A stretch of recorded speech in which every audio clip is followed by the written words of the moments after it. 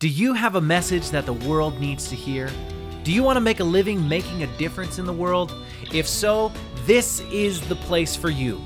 Welcome to the Speakers, Authors, and Coaches Podcast.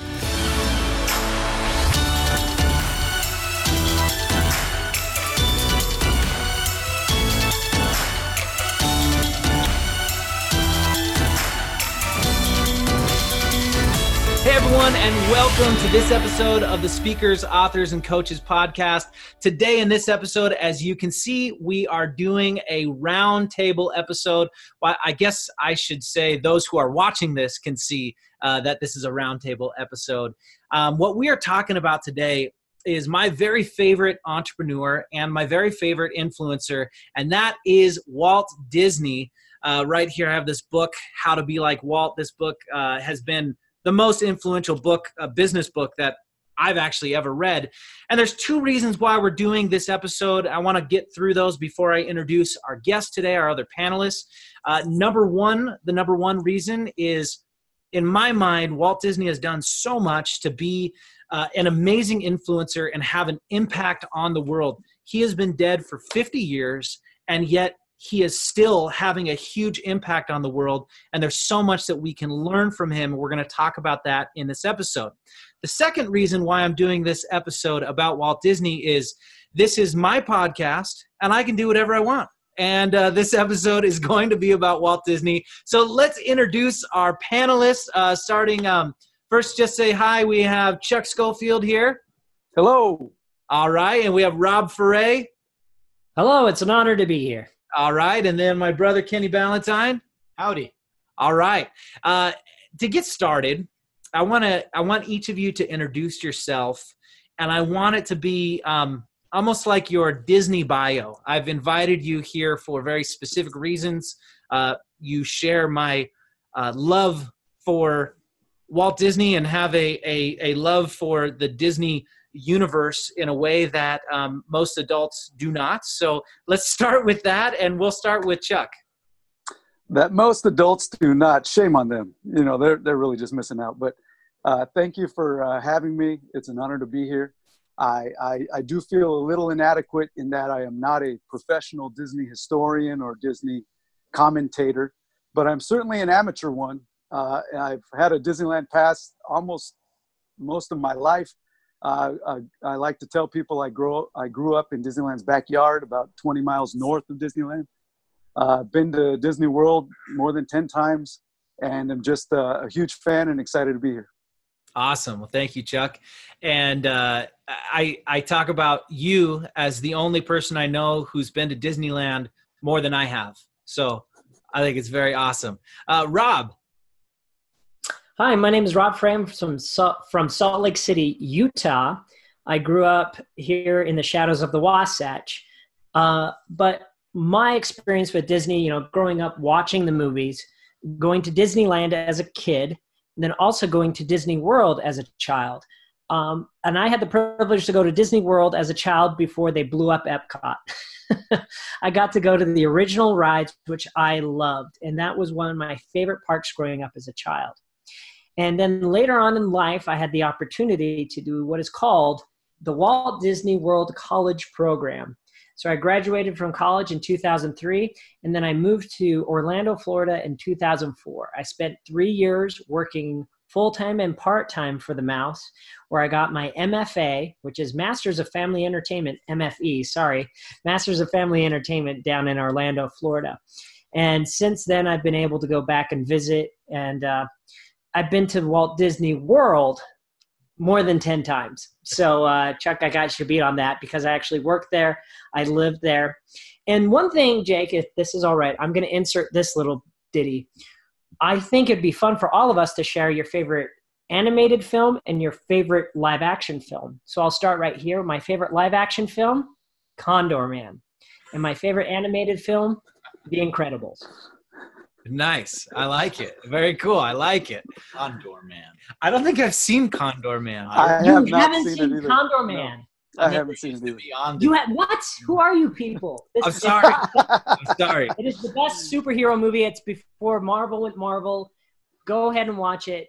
Michael Crawford, amazing before he was the Phantom of the Opera. Anyway, my Wow. favorite movie growing up. Love it. Well, that's awesome. Very cool. Thank you, Rob. Kenny. Hey, I'm Kenny Ballantyne. I am a filmmaker and professional storyteller, so I've always been inspired by Walt Disney, who had storytelling in his blood from the time he was a little child. And my greatest memories and experiences with connecting to Walt Disney has to be ditching high school numerous times, going with this guy and driving down to Anaheim, going to Disneyland instead of attending class. Yes. It nearly cost me my high school education. Worth it. But it gave me a real education. Yeah. I seriously learned more from those experiences than I did in the classroom. Kenny, as a high school teacher and as someone who feels like he learned more from Disney than from his public school education, I approve that message. Good. Thank you. Thank you. Finally got validated. Thank you. So as a kid, so I'll make mine brief.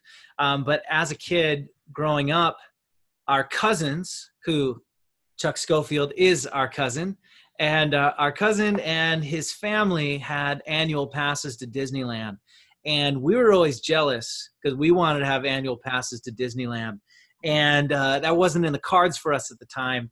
And then around, I don't know, I think I was 14 and you were probably 16, something like that. My parents just said, look, if you guys want Disneyland passes, then go get them. Go earn the money and get it yourself. So we got one of our first jobs, and the only reason why we got the job was so we could save enough money to get Disneyland passes and then provide gas money and food at Disneyland. And we were ditching school while doing it. Most of the time was when we went. And honestly, I heard Tony Robbins recently say, never let school get in the way of your education. So I think that's all we were doing. We were just trying to get that. But the real reason why Walt has been such an influence to me and my background here is Walt Disney has been, I'd say, the biggest influence to me to be an entrepreneur.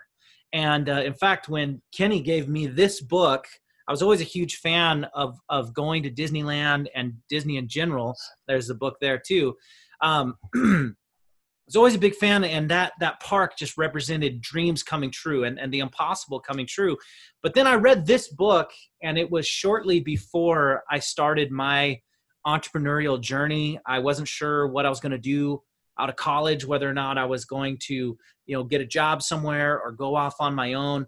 And this book, How to Be Like Walt by Pat Williams, is the reason why I decided to be an entrepreneur. It's the reason why I did that. And Walt's been just a huge influence to me from the beginning. Rob, you said favorite movies. I would say live action, Rocketeer. And the animated is Sword in the Stone. That's my favorite. Oh, beautiful. Sword in the Stone is fantastic. It's an underrated one. Real quick, you two, and then Chuck has something really special to start us off. So Kenny, 2 movies.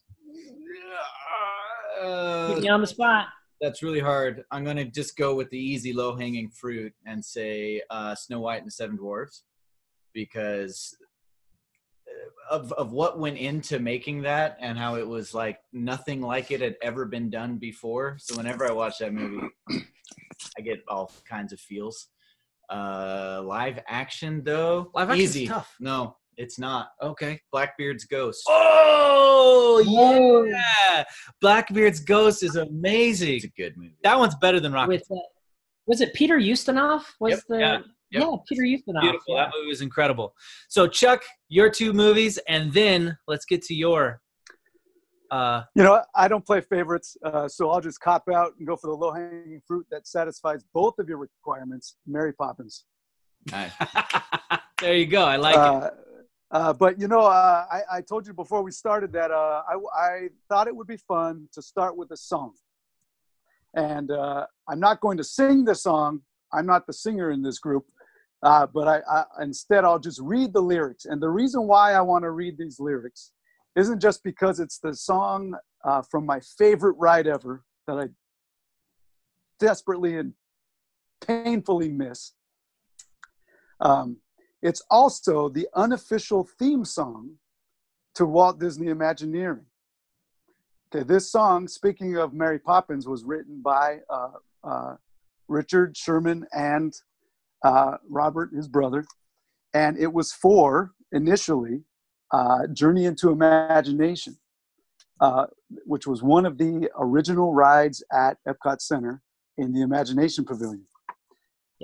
Now, the reason it's perfect for that ride is because it talks about the creative process.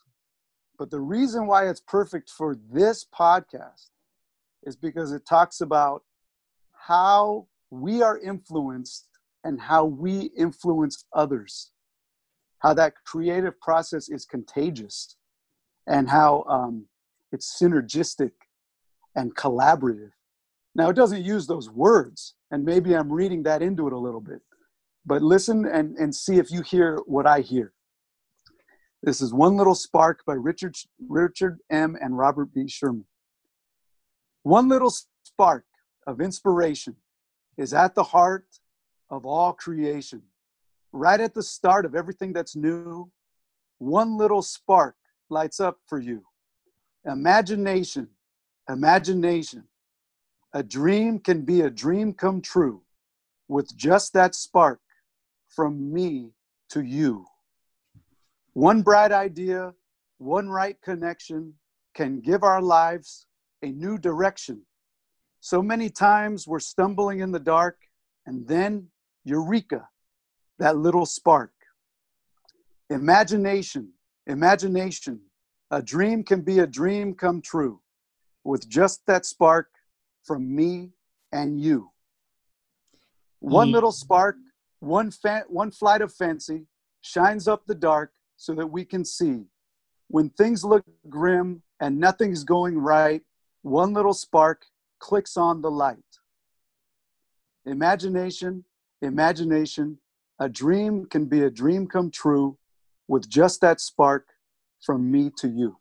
Now, that's not the whole song, but that's the part that I thought encapsulated what it sounded like you're trying to do, not just with this episode of the podcast, but with the whole influencer and study of influencers. I hope that adds to the tone you're trying to create here. Absolutely. Right over your shoulder, you have the Dream Maker, right? Dreamfinder and Figment, yeah. Then the song Dreamfinder goes into introducing those two characters. The Dreamfinder actually sings that song, but you have actually a little bit like that character. I may or may not try to impersonate his physical features. Yes, but talking about, we'll get into how much I was influenced by that song and by that park and by that ride and by Disney. And it's maybe even a physical manifestation here. Yeah. Yeah, that's awesome. Well, thank you so much for that. And that actually brings us into where I really want to start with this. And, this is the Speakers, Authors, and Coaches podcast. But this particular episode, I want to focus on all message-driven entrepreneurs, because that's really what these people are who watch this show. And really what Walt Disney is at the core is a message-driven entrepreneur and an ultimate influencer. And so I want to ask the question, and I want to open this up to where it's not just I ask one person the next, but let's have a discussion here. What can influencers today learn from Walt Disney? And how about let's start with Rob, and then from there we'll just kind of go off on whatever you say. We'll riff on that. So I did not give my background once I moved to Orlando, Florida, what I started to do. My first job working at Walt Disney World was working in the parking lot at MGM Studios. It was not the most dynamic. It was not the most sexy job out there. But here's the cool thing about that job that I tell people. It was the first contact for people entering that park. You come into that parking lot, right? And that is the first contact anybody has with that Disneyland, with that theme park experience. So we also have to, right out of the gate, create an experience for them as they enter that park. I also worked at the Haunted Mansion and the Jungle Cruise. So Jungle Cruise, Haunted Mansion, 2 amazing rides. But the reason I tell you about these places is when I got my job there, we did what is called traditions. If you're not familiar with traditions, it's a class that they teach you about the traditions that Walt has instilled upon this company and the culture that he has created. And so what is really cool is they teach you where it all started and where it all came from. And then every time you work at a different park, you also go through traditions for that park. So when I got my job at the Jungle Cruise, I went through traditions at Magic Kingdom. But here's what I found out living in Orlando, Florida. Orlando, Florida is home to also Universal Studios, SeaWorld. Just down the road, they have Busch Gardens. They have all these different theme parks. And the thing is, Disney is the standard. Disney is the standard for any theme parks in the world. Walt Disney created this theme park experience that everybody is trying to replicate. And the thing is, there's a different feel while working at Universal Studios as opposed to working for Walt Disney World. I also worked at the Nickelodeon Hotel. So I was able to work at these different theme parks, including Universal Studios and SeaWorld, and feel the culture. And people that want to work for Disney are Disney people. And they feed into that culture. So the ultimate influence is that culture that he created on entertainment. Entertainment changed with Walt Disney, not only through movies and cartoons, but the theme park world and what entertainment can be. Anybody that goes on a Disney cruise knows that a Disney cruise is different from any other cruise because of the entertainment that they bring. So the ultimate influences he brought into as an entrepreneur for myself, I went on to create my own job, which was headlining and doing speaking engagements, but I also have a DJ company. And I use those standards that Disney has given me. I also work for Radio Disney. And they have such a great culture that people want to be a part of, that you learn about it and then you replicate it in your own business. And everybody's constantly trying to replicate that influence within their own business. So any entrepreneur, if you want to look at the standard of customer service, it's Disney. Yeah. One thing you brought up there is just this level of quality. And that's one thing that I'm trying to do and that I try to emulate is quality, but specifically experiences. Taking an experience and doing something that Walt Disney called plussing. He referred to it as plussing. We got to plus this, make it just a little bit better. And I think that one of the reasons why Disney stands above everything else is just that plussing the experience, taking everything to a whole nother level. And I think that that's something that all of us can learn from, every entrepreneur in any field, but specifically a message-driven entrepreneur, the people watching this, is that if you can take your product and just add that little bit extra, I mean, that's what really makes the difference. That's why my wife and I, we don't really have much interest going to other parks. We really just want to go to Disney parks. That's all we want to do. And Kenny, we've talked a lot about plussing. Talk a little bit about that. Well, I think another way to say that is also just no compromising. Don't compromise on what you're delivering to people. Whether you're delivering your message through speaking, coaching, writing, or in my case, filmmaking, there's always an easier way out. There's always hacks. Everyone's into hacks right now. Yeah, hacks. Tim Hacks Ferriss. are for hacks. Tim Ferriss has made the 4-hour work week a big thing right now, right? Yeah. But ultimately, the things that last, the things that make a difference to people, the things that inspire people, come from the people who don't use hacks. They come from the people who put in the extra effort, the people who aren't satisfied when they know they could have done just a little bit more. Yeah. That's what plussing means to me. That's awesome.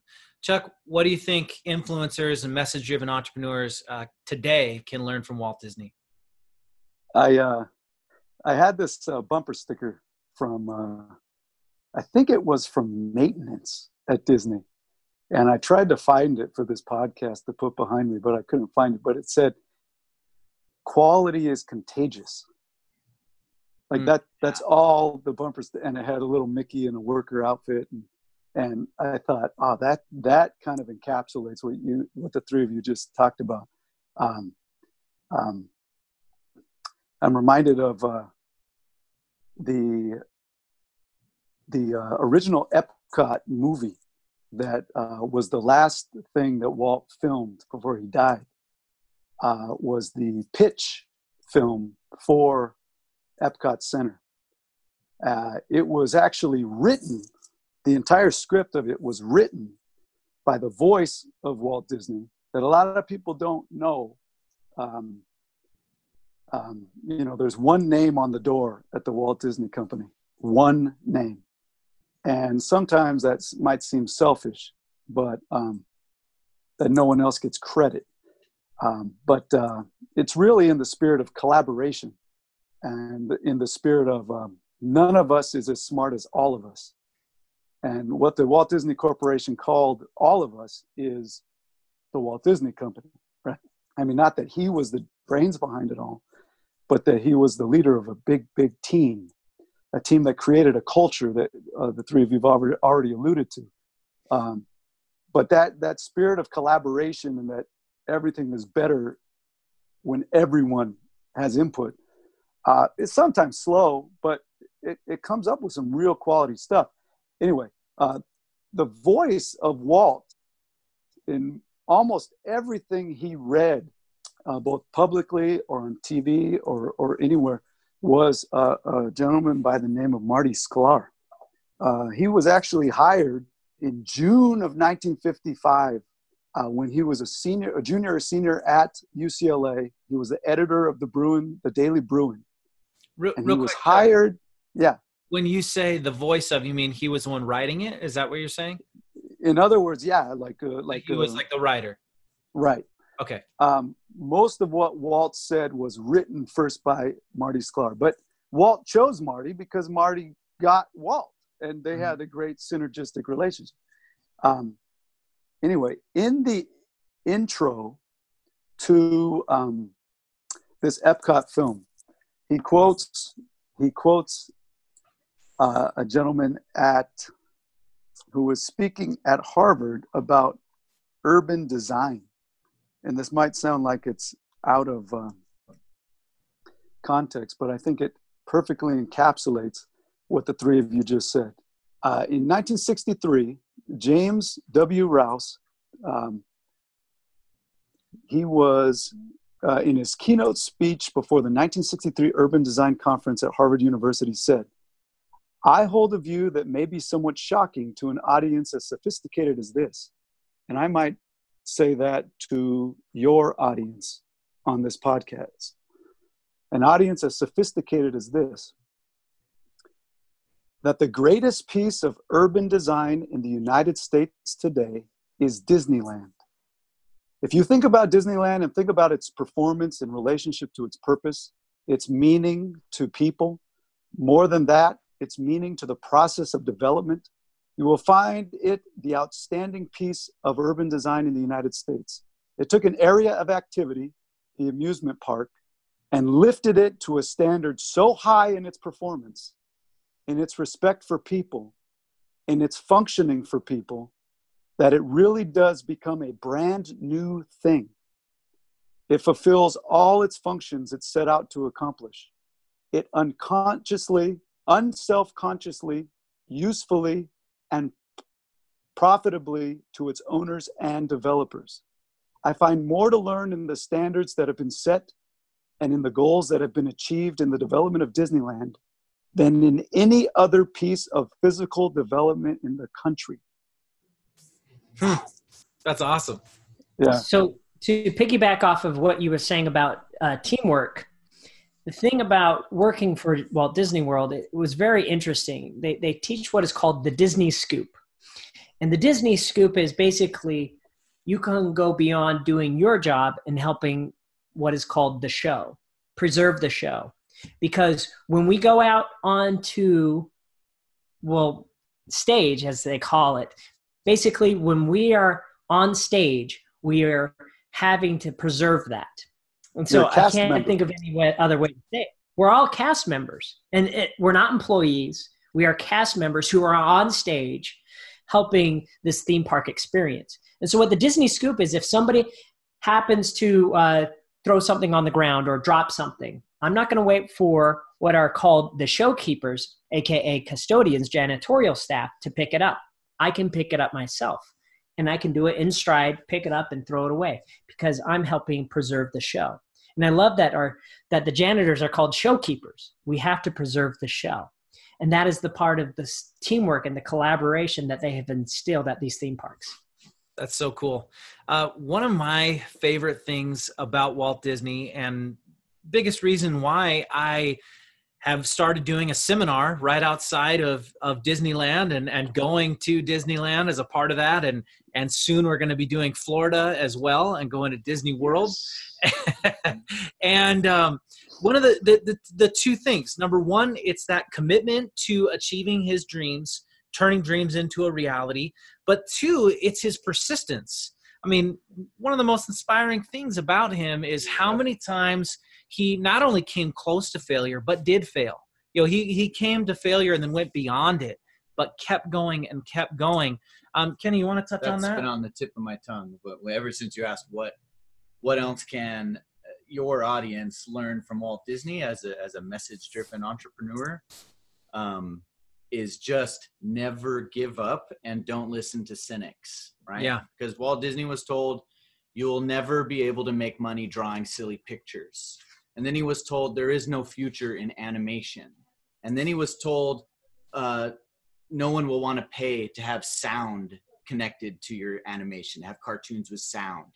And then he was told no one would bear the expense of color animation. And then he was told no one would ever sit through a feature animated film. And then he was told who would go out to the middle of nowhere in Orange County to go to some theme park, right? He was told, no, that's a bad idea by very accomplished, smart people over and over and over. But he always did what he believed he was always followed his passion, his dream. He never compromised, and he didn't give in to many, many temptations to take an easier road.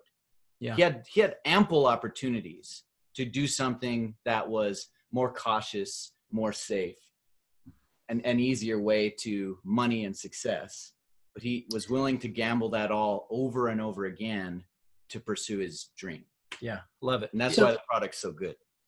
So think of all the many things that have happened in that wake. So there were amusement parks before Disneyland, but there were no theme parks, in my opinion. Yeah. So that was the first major theme park. So we now have what is Universal Studios, SeaWorld, Busch Gardens. These different type of theme parks are now out there because Disneyland is there. Who else is out there? We have DreamWorks. We wouldn't have DreamWorks without Disney. We wouldn't have Pixar. So all these different studios are now created because of animation, because somebody did it first. He led the way as an entrepreneur to lead the way in theme parks, in animated movies, and creating his own studio. That's another one. There you go. Stereo sound that was created for Fantasia. Right. I just wanted to add another thing there.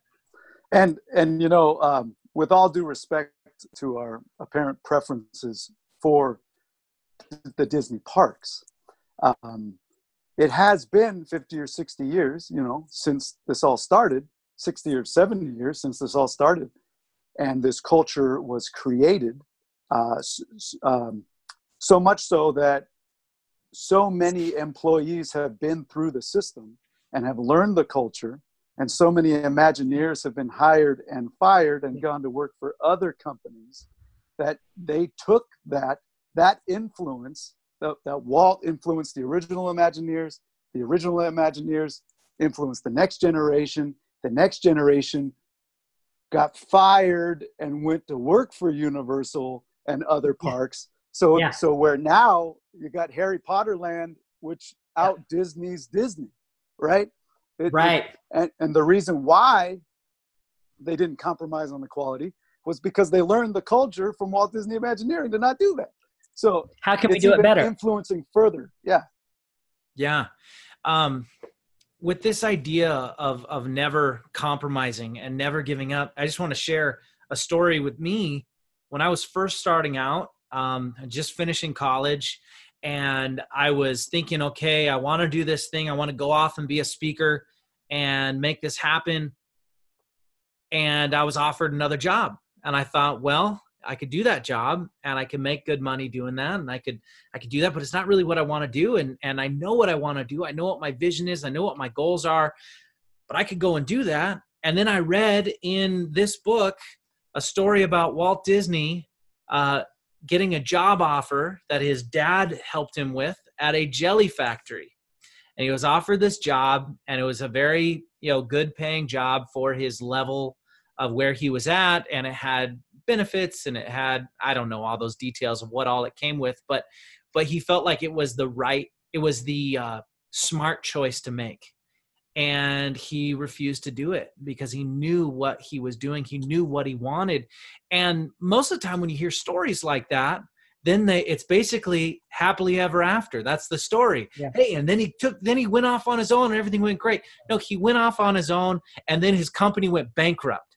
And and he had failure after failure after failure, but he kept going. And that's the thing, is like, if you really want to succeed, you got to be able to push through the failures. You got to be able to face failure. So many people are talking about being risk averse and trying to hedge their bets, and I get that. But at the same time, there has to come a time as an entrepreneur where you jump in with both feet and you say, this is what I'm doing. And it doesn't matter what's going to come my way. I'm going to keep pushing forward. And that success is not necessarily a rocket ship to the moon. No. Right? So in the wake of that whole jelly factory thing, he went on and did his own thing, and he kept having these ups and downs. And one of those, post Mickey Mouse. So after Mickey Mouse already existed, Walt Disney had a phase where he couldn't afford to go pick up his shoes from the shoe repair store. So he's walking around town barefoot because he doesn't have enough money to go pick up his recently repaired shoes. Post Mickey. Okay. Wow. So that's amazing. I wanted to talk about, because you're talking about how he failed so many times. I find this very fascinating. I look at the two of you, the Valentine brothers. You guys balance each other out, and you guys have different visions and different ways of doing things. Let's talk about Roy for a minute. Yep. How influential was Roy, and how instrumental was he in helping creating this process, and being a big support? But there were also times where Roy had to bring Walt down to earth. Yep. But they were such a, great complementary figures to each other. So I want to hear your guys' thoughts on Roy and what he did for that, for Walt. It's funny that you mentioned that, because as nerdy as it sounds, there are times in my business where I literally say to myself, okay, it's time to put on my Walt hat. Okay, it's time to put on my Roy hat.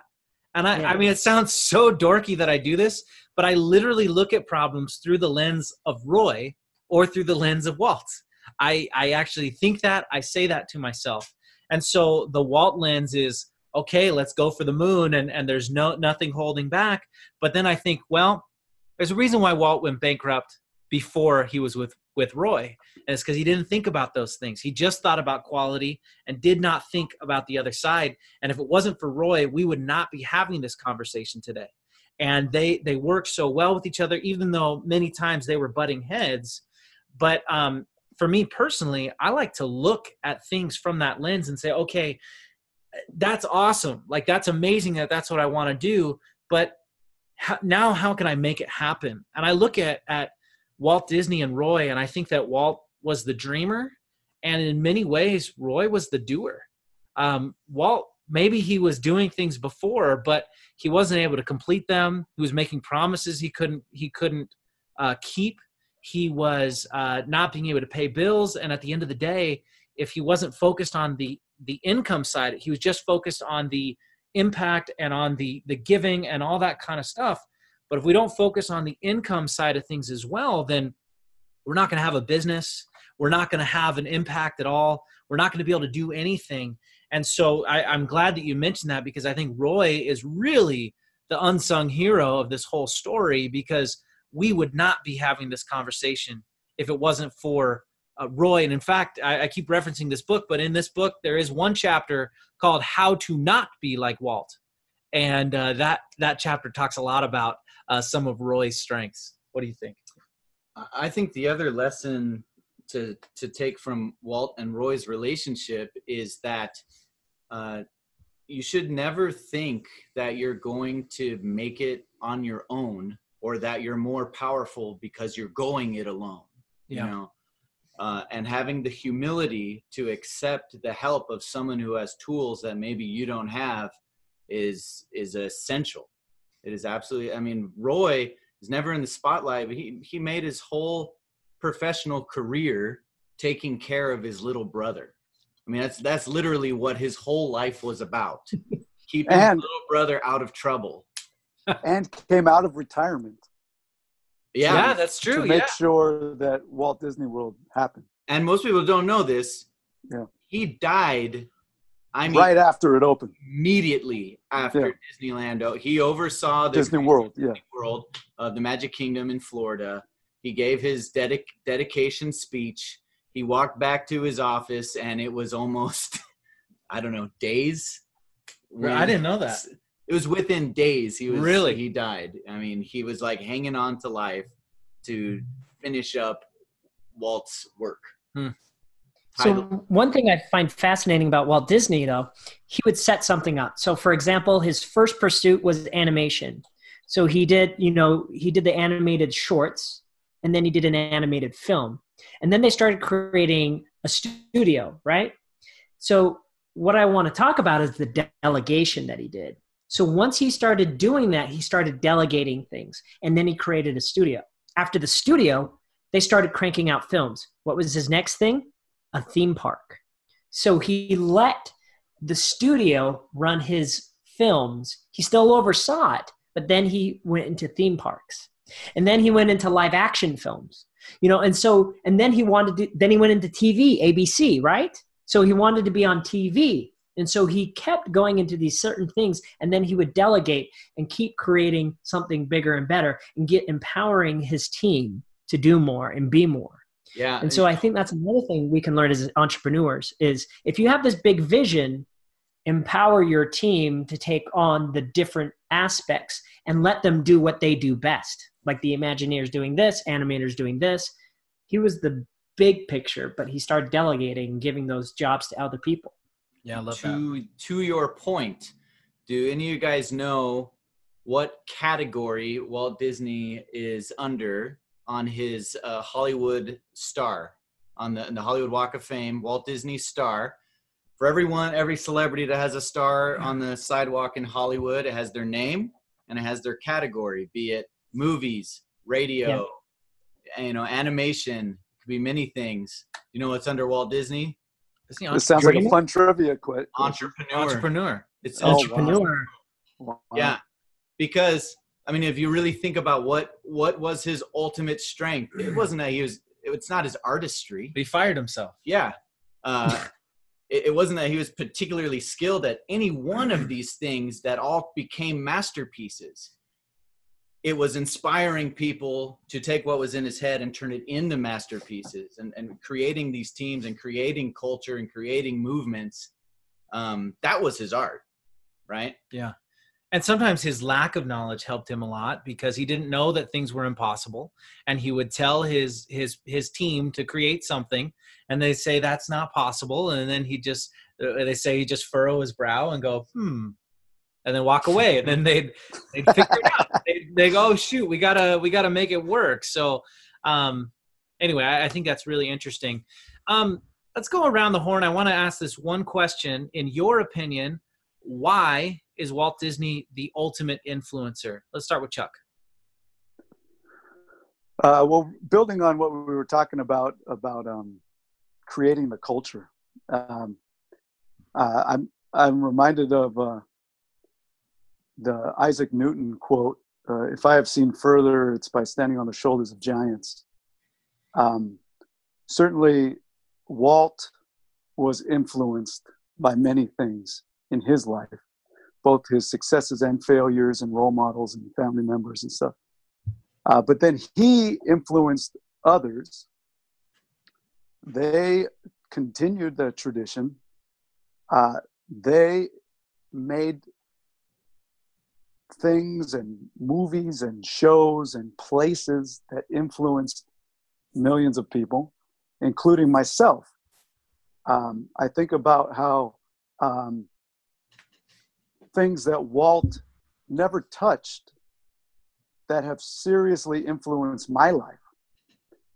And going back and tracing that back to him and back even prior to him is just fascinating to see the building of that influence, and how there's an exponential effect on not just the number of people, but how powerful the message is.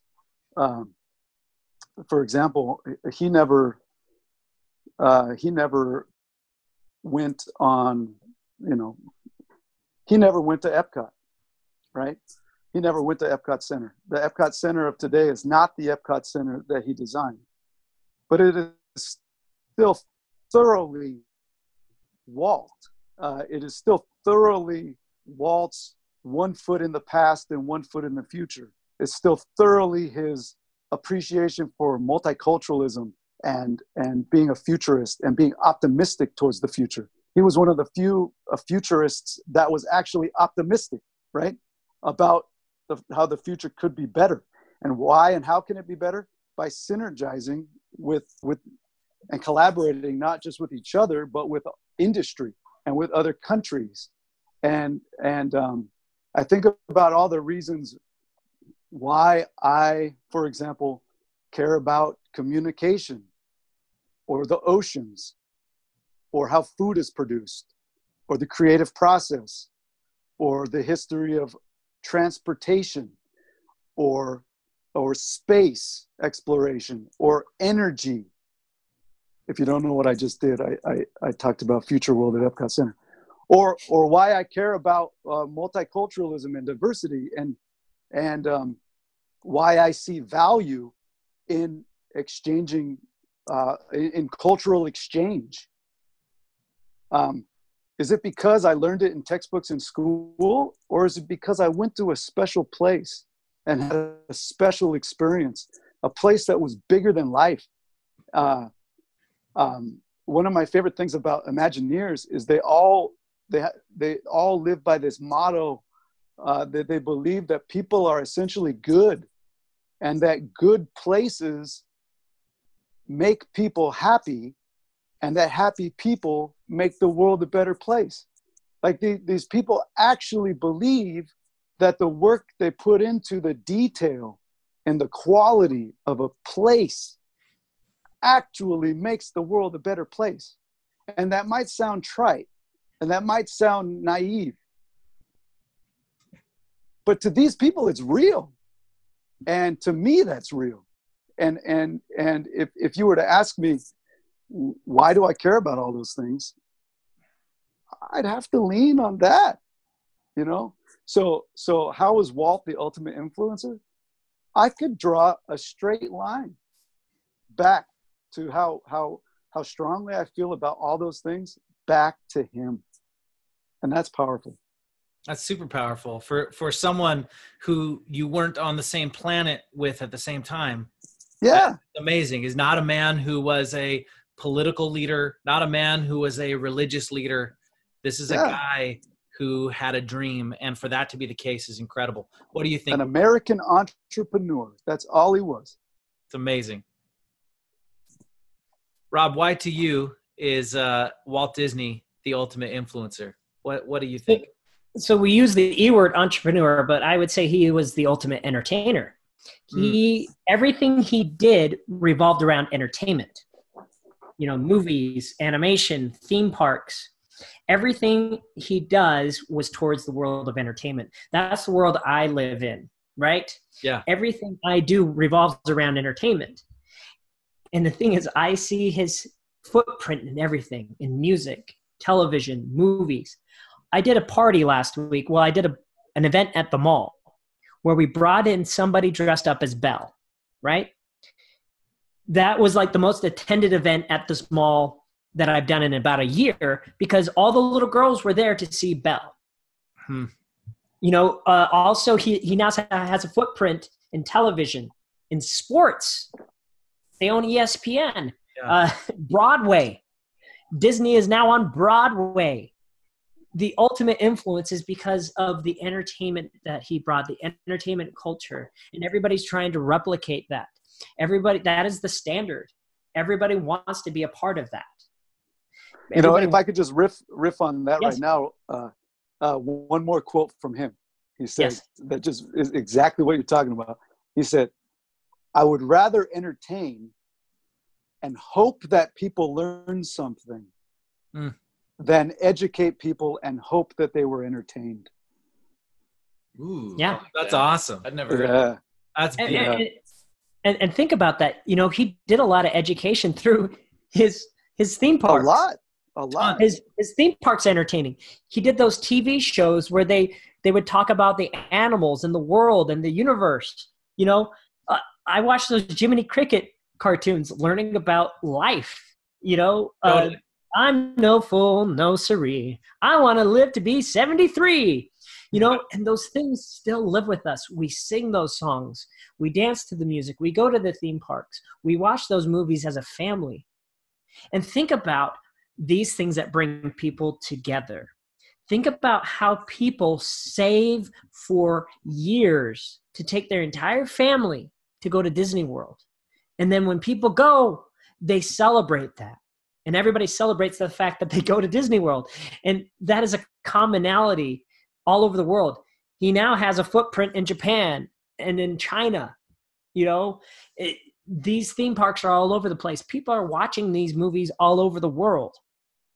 I mean, is there another, I don't have the statistics in front of me, but is there another studio that has created more movies, more cartoons that have grossed more money than the Walt Disney Studio? I don't think anyone's close. Not even close. No one's even close. And going off on that about the entertainment and the education, it's really interesting because when you look at really anyone who is at, you know, next level success, it's always an aspect of entertainment because people want to be entertained. They want to enjoy themselves. And I look at, you know, the person who is the biggest in the motivational speaking world being Tony Robbins. And, you know, I went to an event that was 50 hours long. And what was different about his event in terms of content compared to the, you know, dozens and dozens of other similar events I've been to? Not much, really not much. But the entertainment value of that event was, I mean, it was the best rock concert I've ever been to. That's what it felt like. And the, you know, hours and hours went by without knowing it because there was so much entertainment. And that's a guy who really values the same thing about being, you know, the quality being at a whole different level, but also the entertainment side of it being at a whole different level. And I think that everyone in any business, especially anything where you're trying to educate people, if we can add some entertainment to it, man, that just changes the whole ball game. When people are having fun, they learn things. There's a reason why we remember these things. You were talking about China earlier. You know, they are teaching kids. Disney is, you know, as now that they're Shanghai Disney, obviously they're wanting to get more and more and more into China, being in mainland China now. And they have a program now of learning English through Disney songs and through Disney movies. And now, one, that's just such a cool way for these kids to learn because they're going to learn because it's so catchy and memorable. But also, it's a really genius business idea because all these kids are going to be, you know, they're going to be, it's like all they're doing is learning Disney things. But anyway, it's really interesting. Kenny, same question about why is Walt the ultimate influencer to you? I think that what Walt has in common with the other most influential people in the history of the world is that he wasn't too caught up in trying to be the most successful influencer in the history of the world. And I think that many, many people miss the mark when they get caught up in, okay, what is trendy right now? What will get me what can I do on screen today that'll get me the most views on YouTube? Yeah. You know, what did this guru say? What did that guru say? I should just keep, you know, plug it into my machine and turn it into results. Walt wasn't interested in anything like that. Yeah, Walt didn't care about Facebook at all. That's true. He didn't. But whatever the Facebook equivalent was of the 1950s and 40s. It was called a newspaper. Walt was first and foremost and always preoccupied with what he was passionate about at the time. Yeah. He was completely dedicated to his dream and his vision and for making it real in the world. And I think that whatever your mission is, whatever your message is that you hope to share with the world, you will do yourself and the rest of the world a much greater service by letting that be your driving force, letting that be your fuel that gets you up and going every day, as opposed to what, you know, how well did my Facebook ads do this morning? Totally. Like that. Totally. For me to answer that question, I'd say, you know, 3 words, and it's vision, it's quality, and it's dedication. Why was he such an influencer? Why can we still feel his influence 50 years after he died? It's because he was dedicated to a couple things. He was dedicated to his vision, and that vision changed from time to time.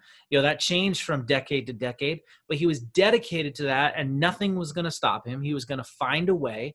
He just didn't see that it couldn't be done. He knew there would be a way. And so he found those ways. And so what can we learn from that?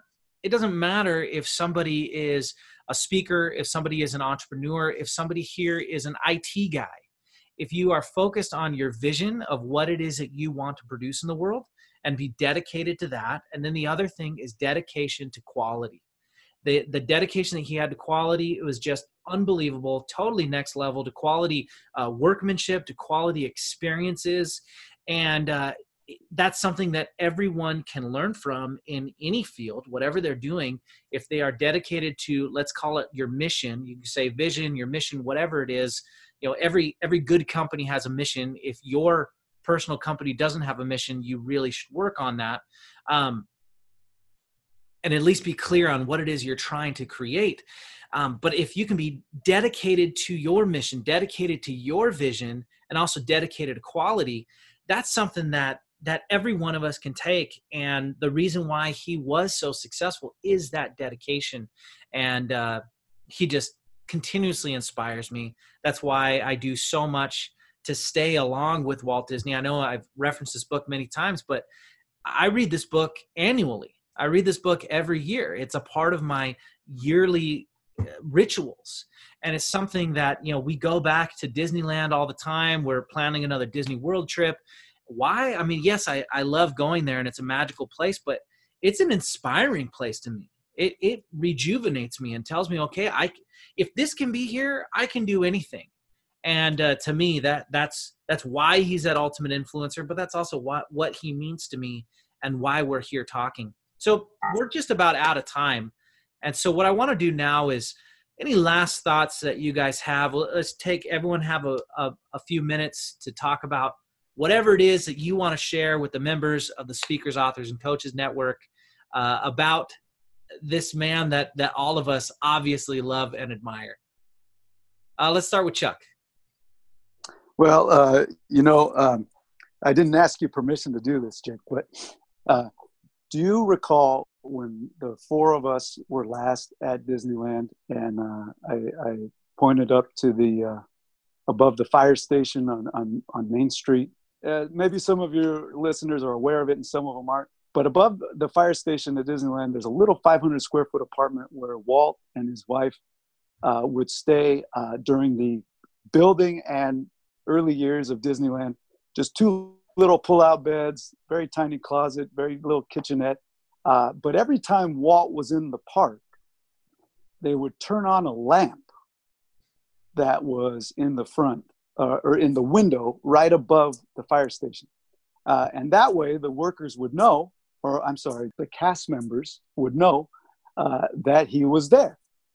After he died, the lamp remained, but they decided to leave it on at all times. symbolic of his spirit always being there. And when we went, we saw it, and that was cool. And I didn't ask you permission for this, Jake, but I'm going to embarrass you and do this anyway. Hold on real fast. What is he doing?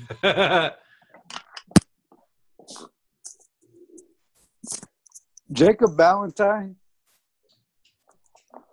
for being a dreamer and a doer, and for embodying the optimism of Walt Disney, I present you with this Spirit of Walt Disney lamp pin. Oh, that's awesome. Wait, hold it up to the camera a little more. I'm going to put it in the mail tomorrow. Oh, that is awesome. Describe it for the podcast. Oh, so it's a pin. Thank you. It's a pin of the Victorian lamp, a replica of the lamp that's in the window in that apartment, and it even lights up. Oh, that is so cool. Yeah. That's great. Oh, so that's in the mail for you tomorrow, buddy.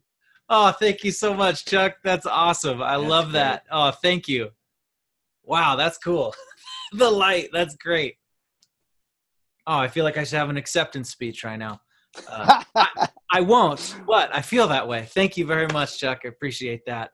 Rob, let's go to you now. I think one of the coolest things to think about with Walt is he came from such humble beginnings. I went to an exhibition called One Man's Dream about Walt Disney, and it used to be at MGM Studios, which is now called Hollywood Studios. I also went to the Walt Disney Family Museum, which is at the Presidio in San Francisco. I would suggest you go to that. It is an amazing exhibition. But to learn his origin story, to know where he came from, his humble beginnings, and how he had to persevere and fail over and over again just so he eventually succeed is very inspiring. And I think anybody that it gets down and saying, I wasn't born with a silver spoon in my mouth. I wasn't born with opportunities. I wasn't given these opportunities. Walt overcame that. He had a dream. He had a vision.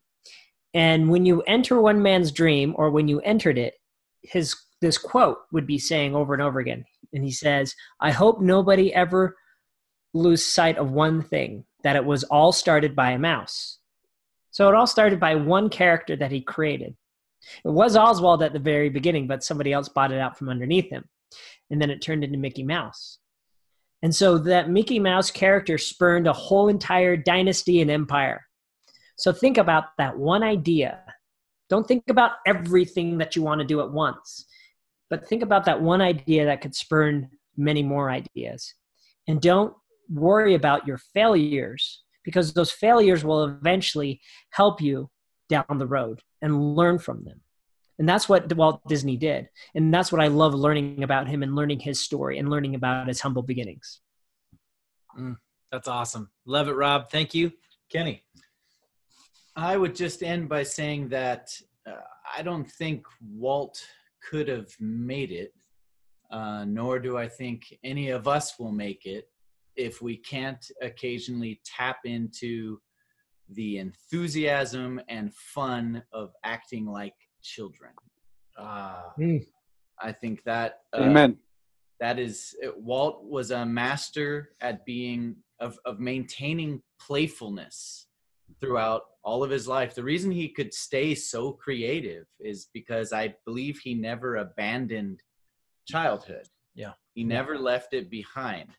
And I think we're, just like if you don't exercise certain muscles in your body, I think your imagination, your creativity, and your potential to make new things and to cause change in the world goes into apathy if we don't exercise it.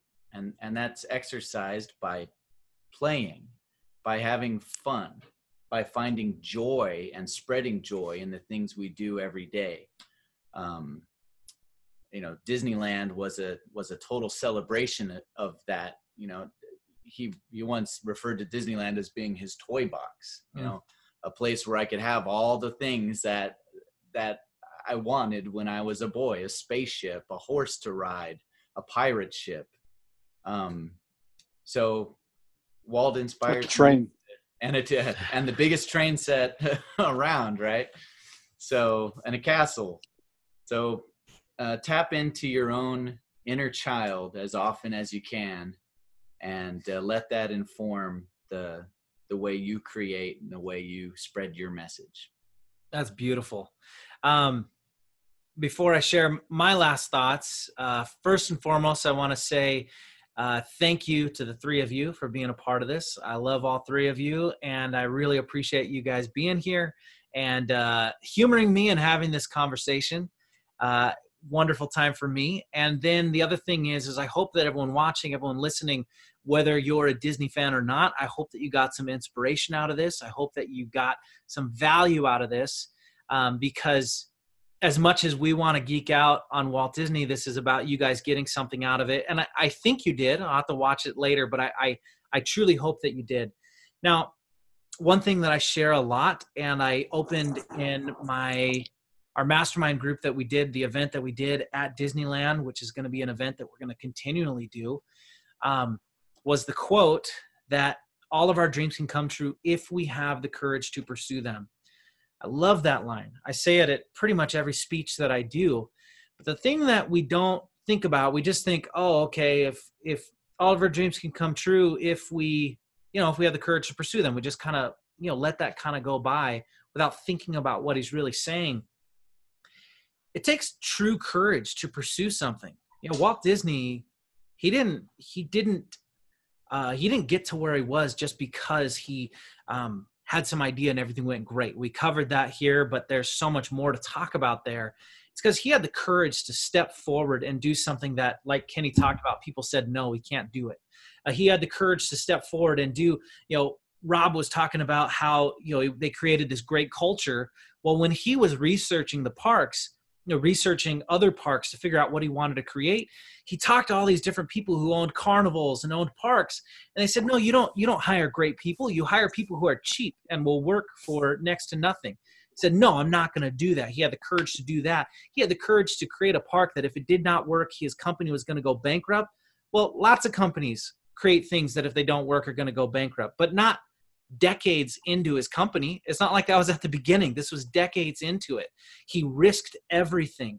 He had the courage to pursue something. And the pursuit, now that's a whole different story of what that means to actually go forward and do step-by-step creating something. But he had courage. And ultimately, I think that's 80% of the game. Yeah, 20% is going to be the strategy, what you're going to do, how you're going to accomplish it. But 80% is the courage to step forward and do something that other people are not willing to do. And that's why I wanted to have this conversation today and wanted to share it with you all on this video, in this podcast, however you're consuming this. And I just want you to take that lesson. All of your dreams can come true if you have the courage to pursue them. Think about what courage means. Maybe you're going to have to go through some ups and downs and some bumps in the road. We all are. Everyone who's successful does go through that. So have that courage, and all of your dreams can come true if you have the courage to pursue them. So thank you so much for listening and watching to this episode of the Speakers, Authors, and Coaches Network. Everyone here, Chuck, Rob, Kenny, thank you so much. Thank you. You guys, and we'll see you later. Thanks, everyone. Bye. Thank you.